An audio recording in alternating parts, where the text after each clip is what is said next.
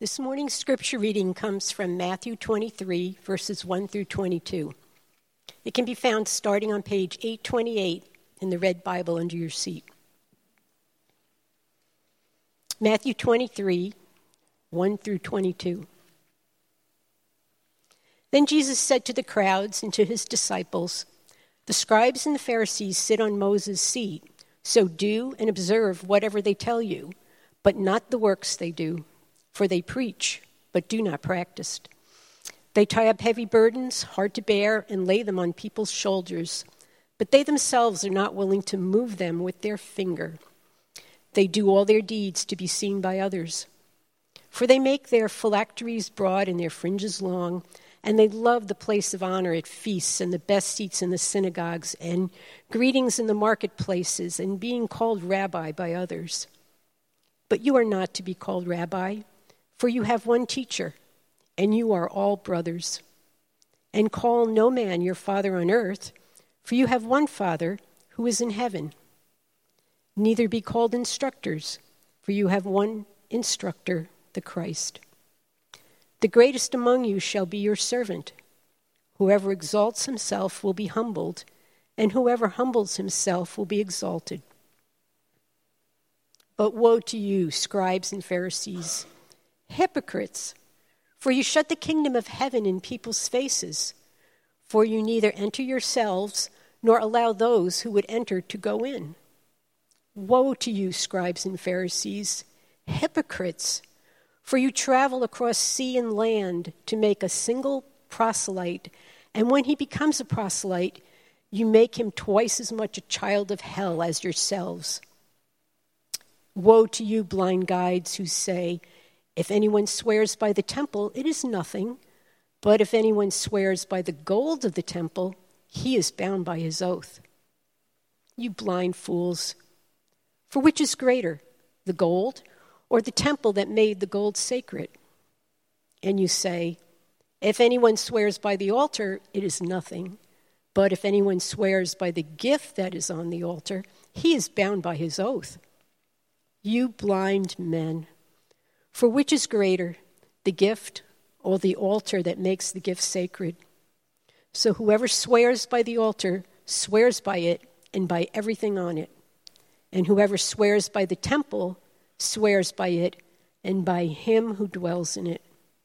And whoever swears by heaven swears by the throne of God and by him who sits upon it.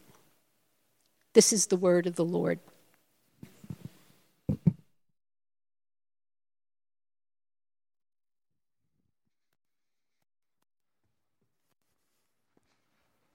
Good morning. My name is Steve, and it's good to be with you this morning. We're making our way through of Matthew, and so I want to say welcome to you. If you're new here this morning, especially welcome to you, and we invite you to join with us and looking at this very challenging section of the Gospel of Matthew. Course of our almost 2-year series on the Gospel of Matthew, Mike has been challenging us to think about what it means to follow Jesus in a secular age.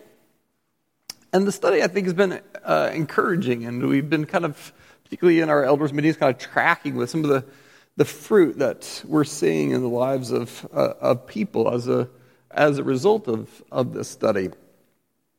And I think it's a little bit hard to, over the course of a long study, to its impact. And so you kind of need to stop and think about it.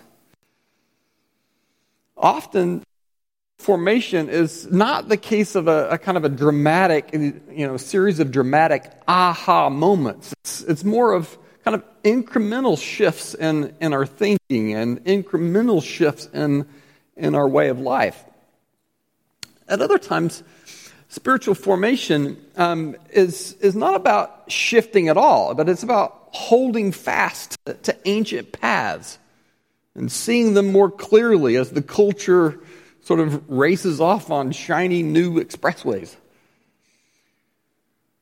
Sometimes, for those who have been walking with the Lord for many years, Spiritual formation is not really even about dramatic changes in their understanding of the life of faith or dramatic changes in their obedience, so much as it's about seeing the hues and colors of their discipleship gradually deepen, like the colors of a sugar maple in the autumn.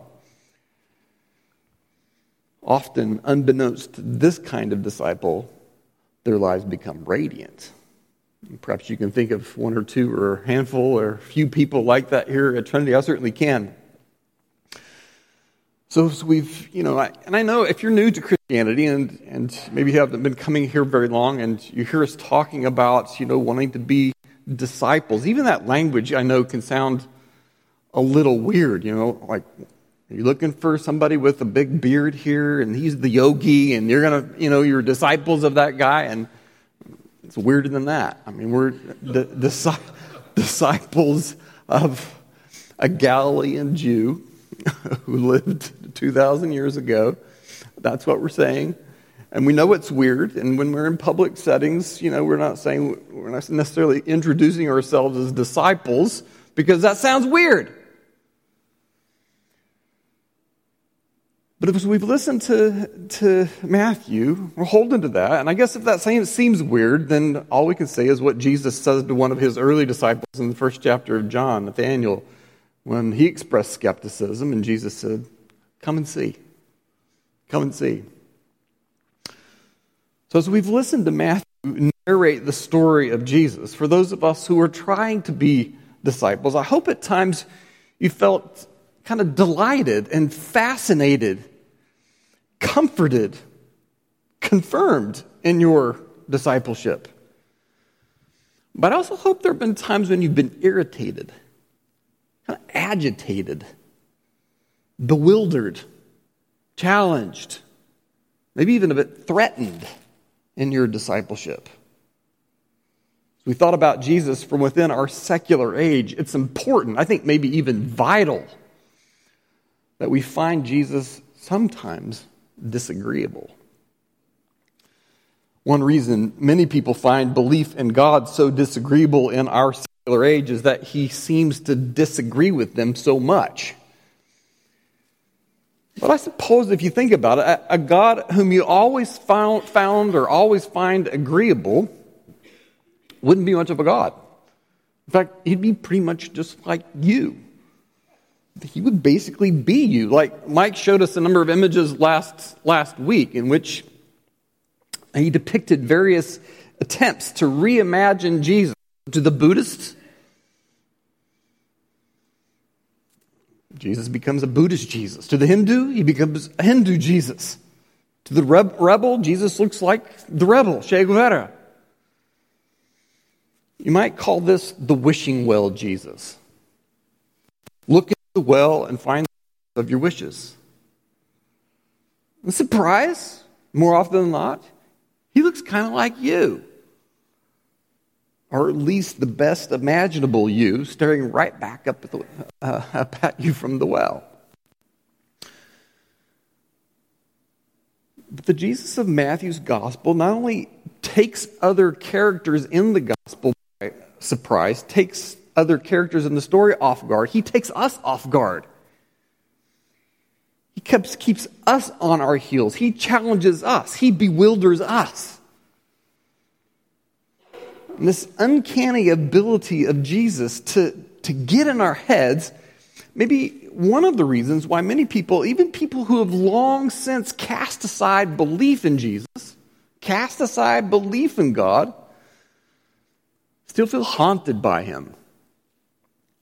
In our secular age, according to the philosopher Charles Taylor, many people find it implausible to believe in God or to believe in Jesus, but they still feel haunted by him. They don't believe in Jesus, but they miss him. Or as many deconversion stories floating around out there, and one musician, David Bazan, he wrote a song, and he recently deconverted, and here's how his song goes. He says, "I might as well admit it as though I had a choice. The crew have killed the captain. but they still can hear his voice. A shadow on the water, a whisper on the wind, on long walks with my daughter, who is lately full of questions about you. What's he saying? Full of questions about you. Haunted by this God he no longer believes in. But sometimes as Christians, we're haunted as well. After spending a couple of years in Matthew, it's easy to see why Matthew has been, see how Matthew has been kind of throwing stones at the face of our wishing well Jesus. He's worrying us that our fondly cherished images of Jesus might not be who Jesus actually is after all. This Jesus we're trying to follow might not be the real Jesus. This far into Matthew, it's becoming increasingly clear that the Jesus we meet in Matthew he's not an American Jesus. He's not a therapeutic Jesus. He's not a Caleb Jesus, Republican Jesus, a social justice Jesus, a rugged individualist Jesus, an environmentalist Jesus. He's not a Buddhist Jesus, a Hindu Jesus, a Cuban Jesus. He's not even white.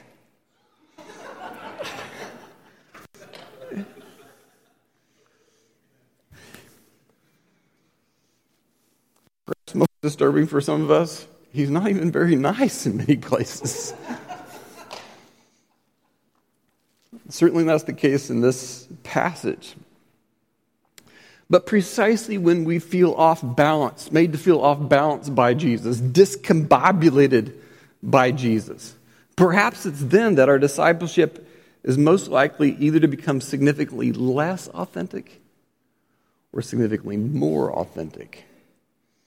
It's when we look away from our face, staring back at us from the fishing well, and come face to face with Jesus in the Gospel of Matthew, that we turn away from our Jesus-haunted lives to live the joy-filled life of following the way of a Galilean Jew.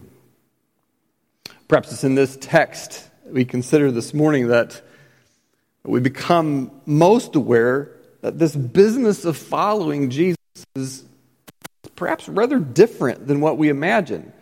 And particularly for those of us who've gotten used to the idea that this idea of Jesus who came offering grace to take the place of the legalistic religion of the Old Testament. It's important that we hear Jesus well. It's a very, very kind of common idea. The pastor of the largest megachurch in America recently said, Jesus came to unhitch us from Old Testament religion. But what Jesus, I think, is saying here is, as his disciples, he is calling us to do and keep the Torah. To do and keep the Torah. I've used that ancient word, that ancient language to kind of remind us that we need to get into his head, the way he's gotten into our head, so that we can be his followers. The first thing that we see in the text is that disciples don't simply do Torah, they keep it. One of the challenges to seeing Jesus as he really is to see him as he really was. A person deeply engaged not with secular people of the sort that we rub shoulders with day in and day out, of the sort of people that, at least in part, we are. But he interacted day by day with deeply religious people, profoundly serious about protecting the holiness of God's name. Acutely aware, as the Pharisees and the scribes were, of the danger of idolatry that had plagued Israel almost from the beginning. And as a result, they were seriously meticulous in their efforts to represent and to promote the purity of Israel. Israel sort of surrounded by paganism throughout its history, constantly defending itself from the onslaught of pagan religion, they were looking to find ways toward fidelity, toward faithfulness. And so the first part of our passage has Jesus talking about the scribes and the Pharisees to his disciples, and then he turns and talks to the scribes and Pharisees directly in the presence of his disciples. And so when he speaks to them directly in a series of 7 woes. Now that's an unfamiliar word, but it's a word that kind of is loaded with the prospect of imminent judgment. Well, see, to understand the significance of what Jesus says here in the first part of the text, it's important to understand who these guardians of the Torah were and what they were trying to do. He speaks to them, as often in Matthew, as 2 groups, scribes and Pharisees. Now, the scribes were kind of the professional pen and paper people. These were the people of ink and papyrus. If you needed a marriage contract drawn up or a property agreement, you went to a scribe. But more importantly, they were the people that were responsible for transcribing the Torah. A context in which most people were illiterate, most people couldn't read or write. You needed a professional class like these folks, like the scribes. But these scribes, responsible as they were for copying the law, for producing copies of the law, they were the ones who were also responsible, together with the Pharisees, in the context of the synagogue, for reading it. It wasn't like, the average Jewish household had, a Bible. People weren't getting up in the morning for quiet times. Most Jewish homes didn't have a single written document anywhere in the home, much less a whole copy of the Torah.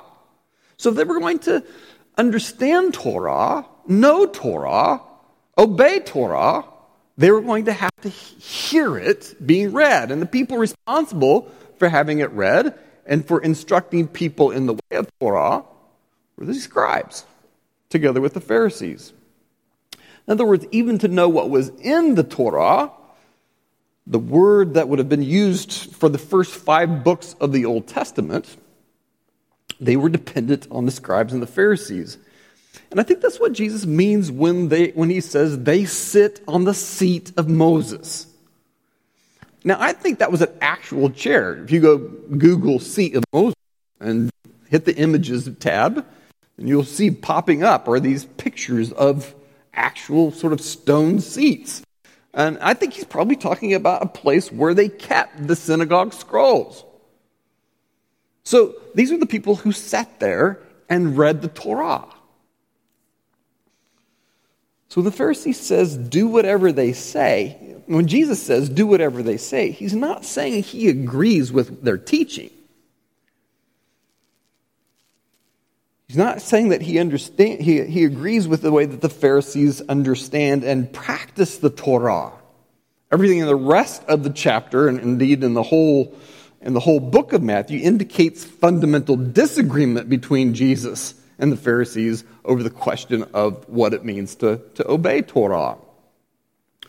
And so when Jesus calls them hypocrites, he doesn't mean that they teach one thing and do something else. This kind of gives you, in some of the translations of verse 3, you kind of get that impression. They don't practice what they preach, is how it's often translated. But literally it says that they say one thing, but they do something else. So what they say, as they're sitting in the seat of Moses, is simply what they read. What they speak is what's right there in the Torah. They say that, but they do something else altogether different. They don't practice what they're reading, I think is Jesus' meaning. The problem that Jesus has with the Pharisees is not that they do not practice what they preach. His problem is that they do. They do exactly what they teach. They do exactly what they preach. And they not only do exactly what they teach and preach, they're also leading others to do what they teach and preach. So much so that they would even go to other parts of the diaspora we learn a little bit later, to Jews living outside of Palestine. They would travel over dangerous roads and sail the high seas in order to go to these Jews to persuade them to adopt this Pharisaic way of life, this Pharisaic way of keeping the Torah. That's a problem from Jesus' perspective. What they teach is seriously misguided. Still, if disciples were going to know what was in the Torah, they were going to have to hear it read by the scribes and Pharisees. It wouldn't be because they were reading it for themselves. So the point of verse 3 is that the people through whom, the very ones through whom the people generally would have access to the Torah, they don't do the Torah. They don't keep the Torah. What Jesus is saying, and by contrast, is that disciples, everything that the disciples hear being read from the Word of God, they do it. They keep it. I suspect the framing of the response in that twofold way, they do and keep it, sounds a little bit weird, but I think both of those words are significant. He's telling his disciples to do the Torah, but don't just do it, keep it. I think maybe he means a couple of things by this. He means keep the Torah as it was given. In other words, the Pharisees has added all this interpretive tradition, this oral tradition, their sort of way of life that they kind of developed. They thought out of Torah, but it was in addition to Torah. Jesus says, just keep to the Torah. I think that's what Jesus is meaning to the rich young man a few chapters earlier. He says, what good thing must I do? And Jesus says, keep the commandments. Keep them just as it's written, as they were given. But I think something else. Keep Torah as it was intended. Don't derive an ethic from Torah that isn't shaped by the ethos of Torah. Don't determine practice from Torah without thinking about the purpose of Torah. In other words, it's not just a matter of doing the commandments, but understanding how the commandments fit within a larger story. And that's largely what it means for us to keep the Torah as well, to see the commandments in relation to the story that the Torah itself is telling about God and his relationship with his people. But first and foremost, Jesus' instructions to his disciples is very simple. Do whatever they say. Whatever you hear from being read in the scriptures, do that. That's what a disciple is. One of the things that we're aiming for, praying for, planning for here at Trinity is the emergence of a disciple-making culture. We want to be disciples and make disciples. And one of the barriers to being a disciple who makes a disciple is that we feel unqualified. My wife likes to say, I teach at a seminary. My wife likes to say that I have a PhD in Jesus, and that's true. But the reality is, there's a lot of people who have PhDs in Jesus who aren't followers of Jesus. A disciple is not someone who has a PhD in Jesus. A disciple is simply someone who, however much they understand of what they hear from the scriptures, they're committed to do it. Whatever it takes, whatever it costs, whatever I hear, I'm going to do. Someone who makes disciples is simply someone who comes alongside of others and encourages them to do the same thing. Being a disciple and making disciples is not a complicated thing. Whatever you hear, do and keep. Do and keep. Secondly, disciples don't see Torah as a massive burden to be shouldered, but as a grace to live by. It's a massive burden to be shouldered, but as a grace to live by. The verses provide confirmation that in telling his disciples to do what the scribes and the Pharisees say, he's He's not telling them to follow their teaching, but to do and keep the Torah, which they were responsible for reading. In their teaching, what do? They bind up heavy burdens, and they lay them on the backs of people. In other words, they bind up heavy burdens by adding so much to the law from their traditions and from their intricate, circuitous, sometimes ingenious, but ever-expanding interpretations and inferences about what obedience should look like, that it's no longer, keeping Torah, doing Torah, is no longer the straightforward task of hearing and doing, but it feels like a massive load to be carried. In the role as teachers of the Torah, they were not helping people to obey. They were making it hard to obey. They're like the donkey drivers. I mean, many years we lived as missionaries in Ethiopia, and we would often see donkeys just carrying these massive, massive loads. I mean, just too much to carry. If it wasn't a good donkey driver, it wouldn't properly situate the load, and donkeys would just kind of collapse under the burden of staggering loads piled up on people. Or maybe the men in this next photo, if you'll click the clicker. Look at the men in the back. Maybe they've helped these women with, put these massive loads on their back, but have done nothing to help them. That's what Jesus is saying. These Pharisees are like. They haven't lifted a finger to help people in the carrying of these massive loads that they have bound up and have placed on their shoulders. Now, Jesus isn't saying that the law has no requirements, that the Torah has no commands, but it's important to think about how those requirements work. If you remember back in Matthew 19, some Pharisees come to Jesus with a question about the legal requirements imposed by Deuteronomy 24. It was a passage in Deuteronomy regarding divorce. And the Pharisees look at the divorce regulation, and looking at the divorce regulation, they say, we want to follow this commandment. We don't want to violate the requirements of what Moses is saying. So Moses speaks about a man who finds a thing of indecency in his wife.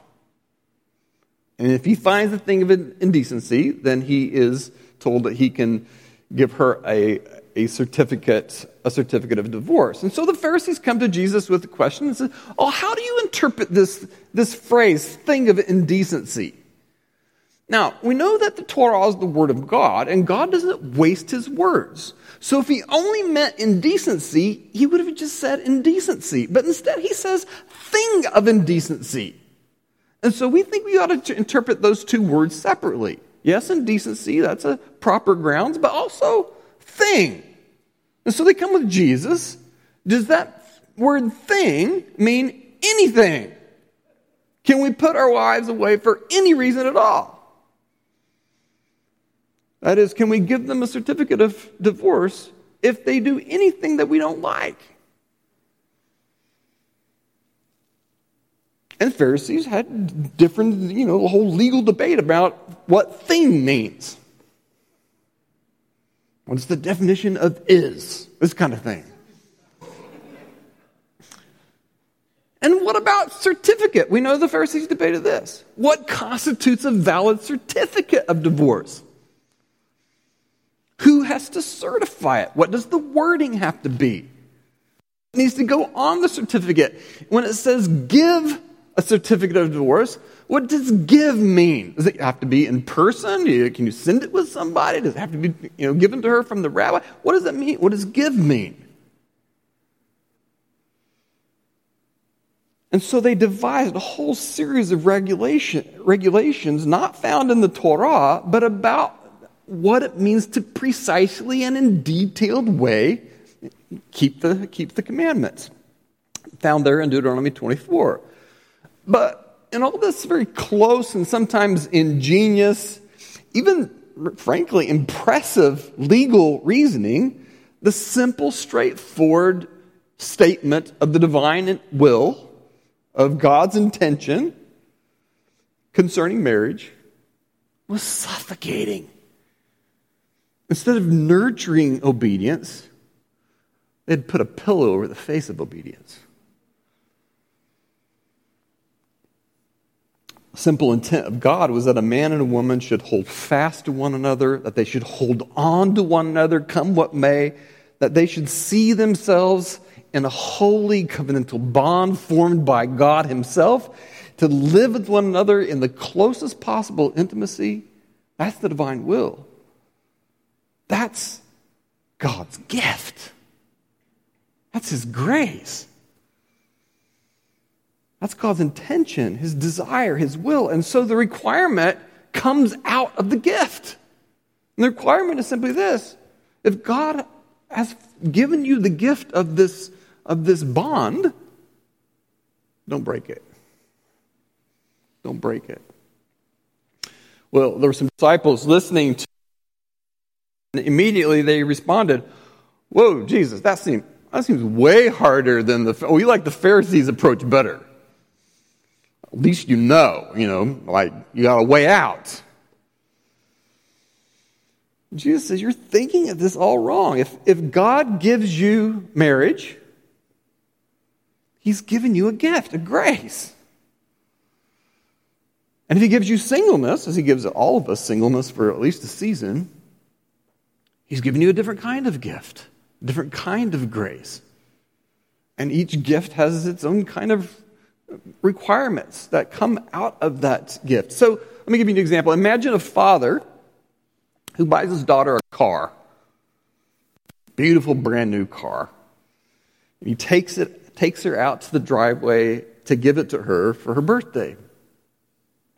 And he says it to her, now don't forget, you got to keep the oil changed, and you have to, when gasket you have to fill it with gas. And she listens to this, and he says, well, just put it on the credit card we've given you, and you can use that to pay for your gas and your oil changes until you're out of school. And the daughter looks at him and said, "You're so impossible." Throws the keys at his feet and storms back into the house. Who can live under these constraints? Do you think she feels any freer tied down to the house? He's given her this gift, and there's certain things that go along, that sort of come out of that gift. And Jesus effectively says, if keeping the Torah feels burdensome, you're doing it wrong. If discipleship to Jesus feels overwhelming, you're doing it wrong. If it feels restrictive and binding, exactly how free does the chaos of a life of broken relationships and your pursuit of happiness feel?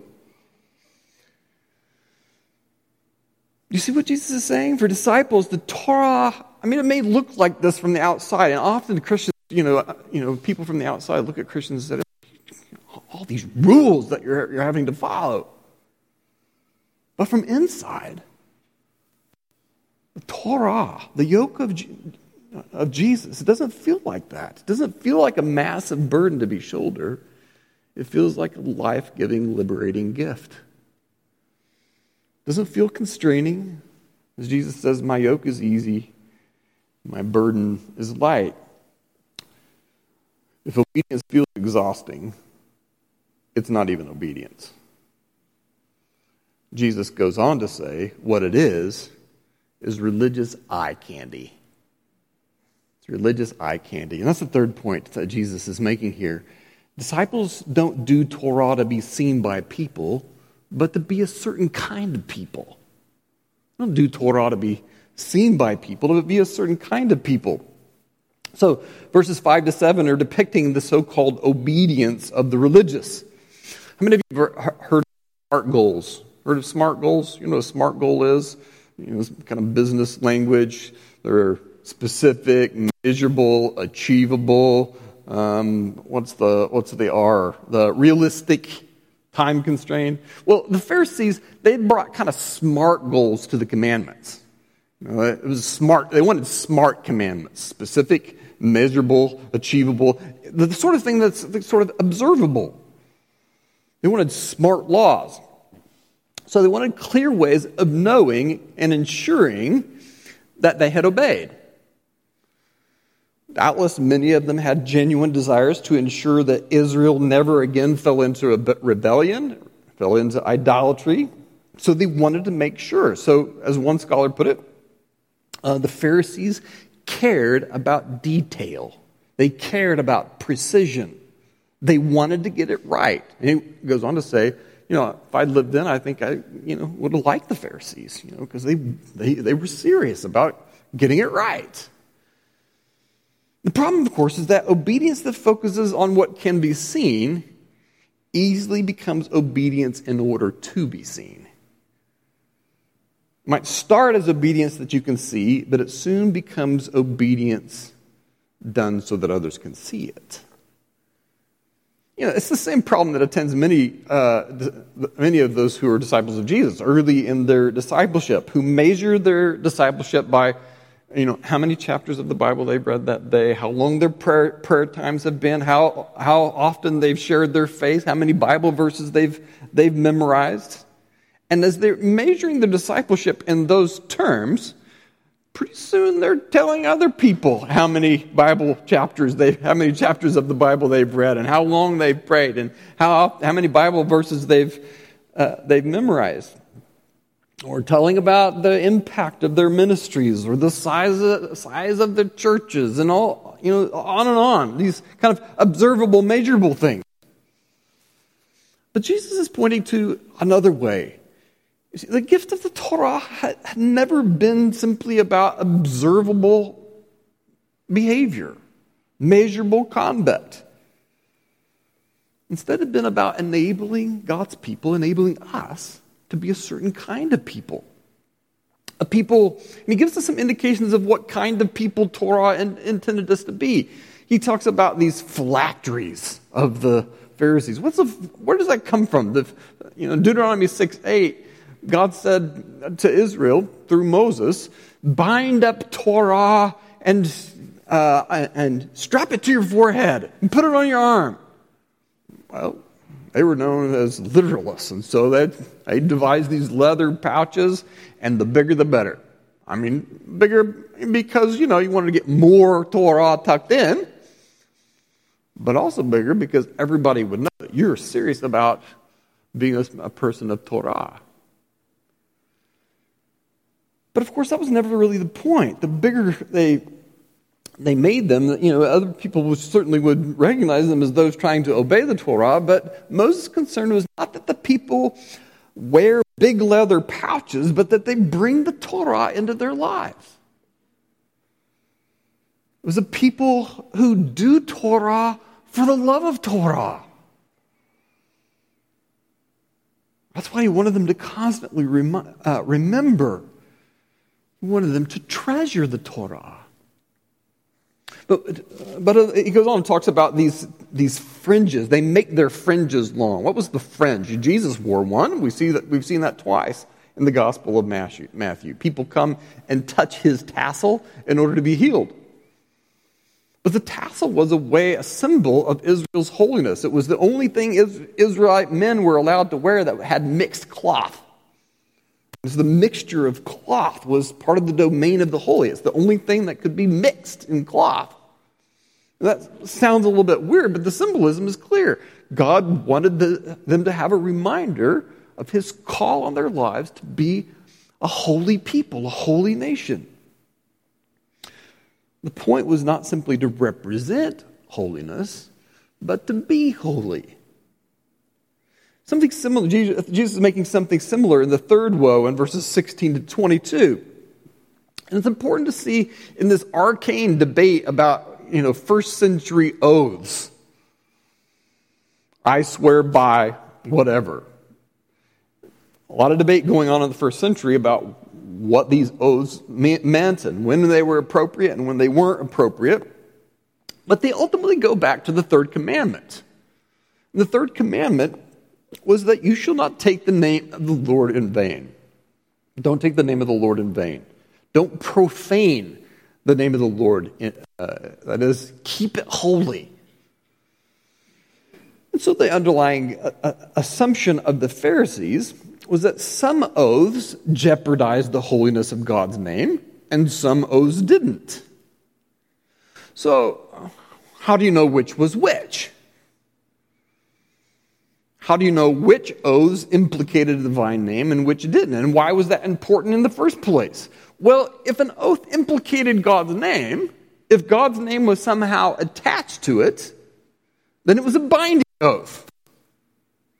Now, the Pharisees, we shouldn't misunderstand the Pharisees. They didn't think it was possible to straight up lie to a person. Promise to do something for them that you had no intention of doing. That wasn't the Pharisees. But what if you made a promise and later you regretted that promise? Or wish you hadn't made that promise for some reason? Now, that could happen for a variety of reasons. But the Pharisees, the Pharisees wanted to be precise about when a promise could be broken. Sometimes a promise that needed to be broken. We saw an instance of that back in chapter 15. When someone had promised to give something to the temple, and they had promised in the name of God, and so the Pharisee says, no, even if your parents would be helped, your elderly parents needed that money, even though the fifth commandment says honor your parents, you are requiring them to dishonor their parents in order to keep the third commandment to honor the name of God. But God's one, His law is one, and you're pitting one part of God's law against the other. So for them, the crucial question was whether or not the person had implicated God's holy name in His promise. If they had, the promise had to be kept, even if the promise had been made rashly and would harm another person if they kept it. Still, it didn't matter. You got to keep it. God's name's at stake. But if they hadn't made a promise, the reverse was also true. The promise could be broken, and there was no harm done to God's name, even if breaking the promise would harm your neighbor. So both scenarios were in play. Now, but the Pharisees, they were focused on the question, well, when exactly is God's name implicated? Now, it would take a long time to explain why the Pharisees thought that a promise made on the inner sanctum of the temple was not implicating God's name, did not compromise God's name, and therefore was not binding, but an oath made by the gold on the outside of the temple was. Now, they had a careful legal reasoning for thinking of one oath as binding and the other as not. Same thing with oaths made by heaven or the throne of God, or an oath made by the altar. No problem. Doesn't pose a threat to the name of God if you swear by the altar. But if you swear by the sacrifice on the altar, God's name's at stake. Now, how people were supposed to keep track of all this, I have no idea, but they were thinking about all of this. And it has to do with the way in which holiness was regarded as contagious. That is, the holiness of the animal, where does it come from? Does it come from the altar or from something else? So it went deep dive. They worked all this stuff out. They had a careful legal rationale for understanding why one kind of oath implicated God's name and another kind didn't. But Jesus sweeps all of the distinctions aside. What He says is the holiness of God's name is always at stake. It's always at stake. It's at stake when you mention His name. It's at stake when you don't. It's at stake when you renege on a promise that you made to someone and minimize the harm it caused them. It's at stake when you promise your spouse you'd do something and then thoughtlessly forgot. It's at stake. His name rests on every driver that sits next to you in traffic, every cashier, every waitress, every person you meet. His name is implicated in every link you click, every social media message you post, every email you write, literally every word you speak. See, the Torah was all about enabling for there to be a people who hunger for the holy in the whole of life. That's what the Torah was meant to do. A people who orient their lives around service of others. It was not just that they wanted to see the holy brought into all of life. People of the Torah. They were people who wanted to orient their lives around other people. See, the Pharisees were people who came to be respected for their rigor, for their seriousness about the law. And they came to expect to be recognized. So Jesus dwells on this point in particular because it goes to the heart of the Pharisaic approach to the Torah. Their rigorous approach to elaborating every detail had turned the focus on them. It turned the focus on their extreme moral effort. They wanted to be recognized for it. They were working hard. But they'd lost sight of the two towering pillars right in the middle of the law. Love God, love people. Orient your lives around the other. The one who is the holy other and other people. And they built their lives on these two massive organizing principles. Their whole lives would have looked like serving others. Humbly serving God and humbly serving his people. See, the philosopher's paradox is that those who pursue happiness never find it. A lot of people pursuing happiness, and they never find it. But the disciples' dilemma is that those who lose their life in service to others, they find it. And that goes right to the heart of Torah. You love your neighbor as yourself. And you make your whole life about enhancing your neighbor's life, about seeing to their well-being, about their best interests. The final thing, briefly, disciples don't seek devotion to themselves, but devotion to the one God. Disciples don't have acolytes. They don't want them. The Pharisees, they'd go to any lengths to get them, traveling over land and sea to get even a single convert. But disciples aren't like that.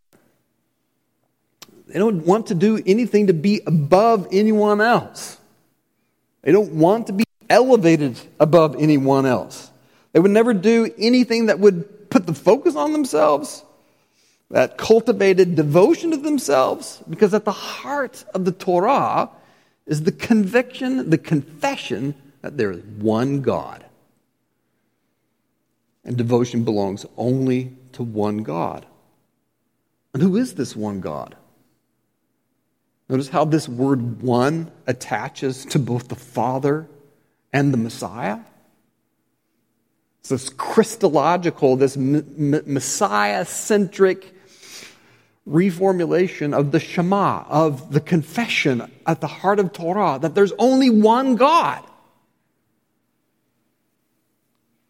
Soon enough, he will send his disciples over land and sea, but not to make disciples of themselves, but to make disciples who bear the name of the one God and obey all that their Torah-loving teacher, the Messiah, teaches them.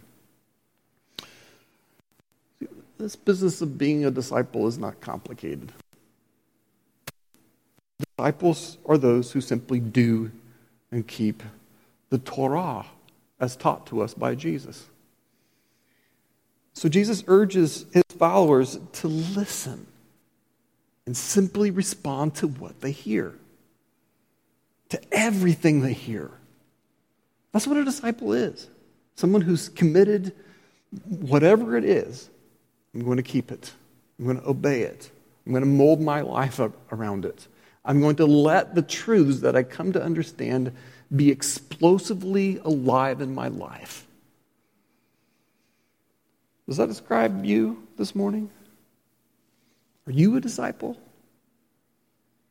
Are you responding to Jesus' invitation to lay down the heavy burden of a performance-driven quest for the approval and praise of people, and to take up his light and joyful and easy yoke and follow along behind him as he travels the path of service?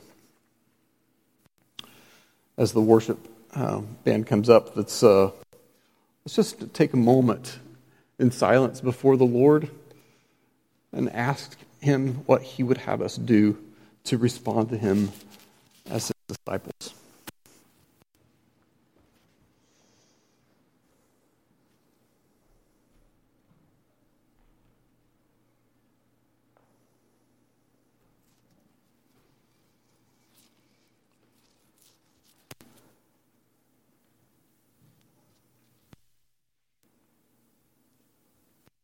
Father, we thank you for this text that challenges our notions of what it means to be followers of Jesus.